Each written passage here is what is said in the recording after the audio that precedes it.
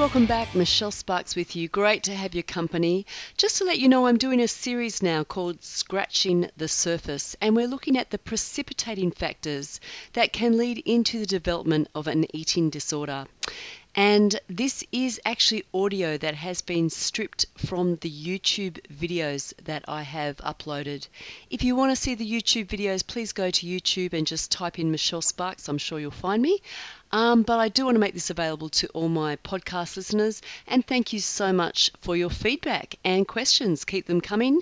MP_Sparks. You can get me there at Twitter, or you can get me at michellesparks.com, and I am loving your questions and your feedback. So thanks very much, and here we go. Hi, back again. This will be a little bit interesting, and I will edit it to make it shorter little sections. And so if you're watching on YouTube, fantastic, lovely to have you with me. And I'm going to try and edit each video to about 6 minutes, because otherwise it just gets too long. So just subscribe. If you are interested and you want to come back and get all of it, subscribe to my channel, and then you'll be able to piece it together. Otherwise, I'm just going to split up some of these longer takes and try and do the best I can with that. What I was saying is that it's impossible for the body to starve indefinitely. We will lose control physically and emotionally. Our body and our emotions will rebel. We'll start to break the diet. When that happens, we can feel very anxious, and we can go back into trying to control. We can move into a bulimic sort of path. And long story short, what I'm really trying to say here is this: the food, the eating disorder solution to the problem of pain sets us up for the eating disorder, the problem. And unfortunately, it kind of starts to we get so bound and lost on the cycle that we forget this. We kind of get quite disconnected to our sense of self. And healing, recovery, is about managing the behaviours so that we can start to get back into what is underlying those behaviours and start to shore up those areas that have not been feeling okay or have not been feeling safe or secure. How can we manage those feelings in more healthy ways than starving, binging, purging? The body's solution to the problem of painful self-experience will not work. It will actually create further problems in the eating disorder. And the sooner we can see that, it actually puts us in a position. And what can I say right now? I have discovered that if you are in the anorectic path, until you start to lose control, you pretty well don't want anyone to interfere with your solution. You're feeling good. You certainly start off on that path feeling good. I did.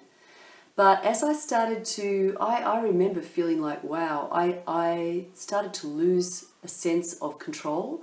I felt like I was running incredibly hard to meet the judges that I had set up around my life, parents and authority figures. I was just trying to be good in every area of my life. Food and weight was only one area. And what I started to do is I started to talk to you a little bit about my story. So I'm going a little bit around the place, but stay with me and let's see how we go here. So I started here, and what was going on for me there was I did hit puberty. I never had a weight problem. I did hit puberty, and I started to put on a little bit of body fat, as you do. It wasn't serious. It was in year 7, first year of high school. The other thing was I was moving into high school, and all the girls in my high school were dieting to avoid being big. So there was something in that sort of culture that made me feel like, oh, it's a bit like a rite of passage into womanhood. So I'm just going to draw this thing here. And I just want to talk about what I would call the surface factors, what was going on at the surface and what was deeper down for me. Because I believe that this is the problem, this is the solution. So in the heart of the problem is how we feel inside here. Here's our solution. And there are usually surface factors or surface triggers that, it might be a difficult transition, school, parents divorcing. Something up here might be making you feel not okay, not safe or secure. Okay, coming back, and I just want to talk about the surface factors. I was saying before, this is what I've come to believe. You know how I was saying before about typical risk factors preceding the development of an eating disorder are things like low self-esteem, poor body image, and we translated that, or I translate that as feeling not okay about yourself. Also, there's a thing called an external locus of control. In other words, you're not feeling safe or secure. You're feeling like you're not in the driving seat. Dieting becomes a way to deal with that.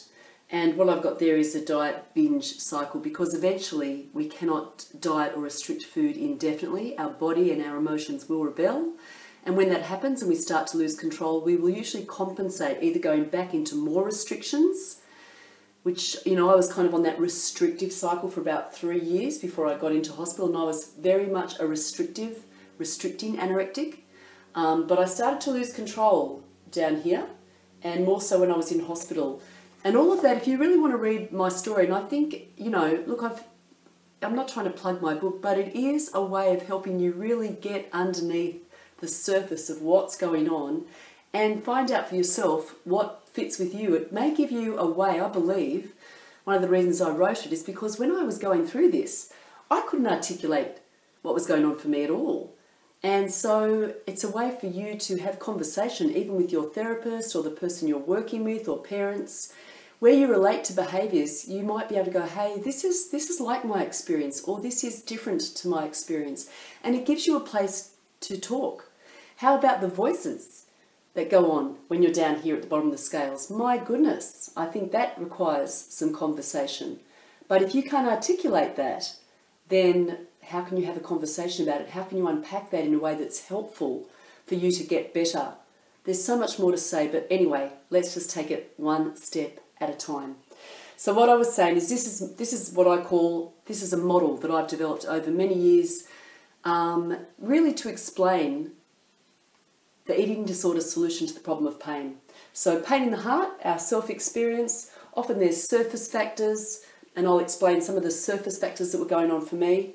And then there's often deeper issues that are sort of underneath, deeper down, that, you know, a surface issue could be something like a difficult transition, getting bullied at school, getting rejected, you know, they are some of my experiences. But deeper down, there was stuff going on at home, there was stuff going on inside me that helps explain why I perhaps reacted so strongly to these surface factors. My personality was involved in it as well, but for a number of reasons, I was really feeling like I was not okay.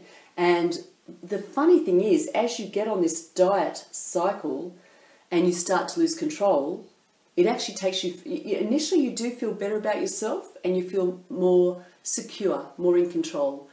But the behaviour sets you up to fail. And over time, as you continue on this cycle and you start to lose control and try and regain control and start to compensate and all the thinking and behaviours that go with that, you actually end up feeling more not okay about yourself than you ever imagined. And you end up feeling less in control and more out of control than you could ever imagine. You look for control and you actually lose it completely. That is the nature of an eating disorder. And even if you are anorectic, low weight and controlling, rigidly controlling your food, you've lost choice, you've lost freedom. So you have lost control. Even though you may not be binging, you have lost control of your life. Your life is being consumed by fear. And that makes me really sad, because I remember spinning my wheels in that place for a long time. And you know, that's why I'm doing this, because I lost such a lot of life. From early adolescence to my mid to late 20s, I lost a lot of life and a lot of health and a lot of opportunity. And I've worked a lot in this area.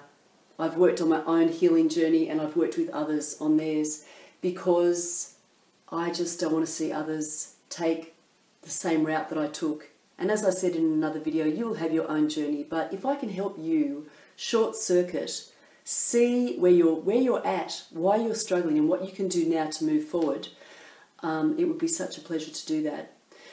You know what, you could be anywhere on this journey and you could be struggling, and depending on where you're at, depends on where I can come in and help you. But anyway, this is my model. So pain in the heart is a problem. We deal with it by the food control solution, which backfires. We start off feeling not okay, not safe, secure. This starts to help us initially, but it backfires. We have all these consequences: physical, psychological, emotional, social, spiritual. I talked about that before. And this, in fact, becomes the eating disorder. So the eating disorder is like a secondary, it's secondary. The primary problem is here. It's in our self-experience. So I'm going to just wipe that off.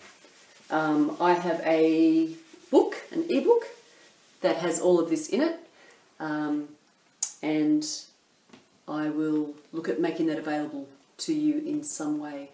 But for the moment, let me just come back here to the surface factors. So for me, the surface factors were things like puberty. As I said before, putting on a bit of pubertal weight. I also found that I got chased by a guy in year 8. He actually chased me, and he definitely meant to do me no good. He had been masturbating above my sister and I at the beach the day before. It's a long story, and you can read it in my book. But the point of that is, it really set me up to start to feel a little conflicted about my growing sexuality, like, you know, my blossoming sexuality. I was in the very early part of just starting to, you know, I'd moved into high school, I'd started to diet. It was kind of almost a bit of fun. All the girls in my high school were dieting. It was kind of like a rite of passage into womanhood. And it wasn't until the following year that I started to diet more seriously. And at that time, I was rejected. I had a fallout with my peers. Rejection is a very powerful not okay. You know, that definitely makes you feel like I am not okay. So I had a fallout with my peers. I got chased by a guy. That definitely made me feel unsafe. I was becoming more aware of the world at large. Okay, just letting you know this will be continued in the next audio, also in the next YouTube video. Thanks for your time. Do feel free to contact me, MP_Sparks. Love to help you if I can. Travel well.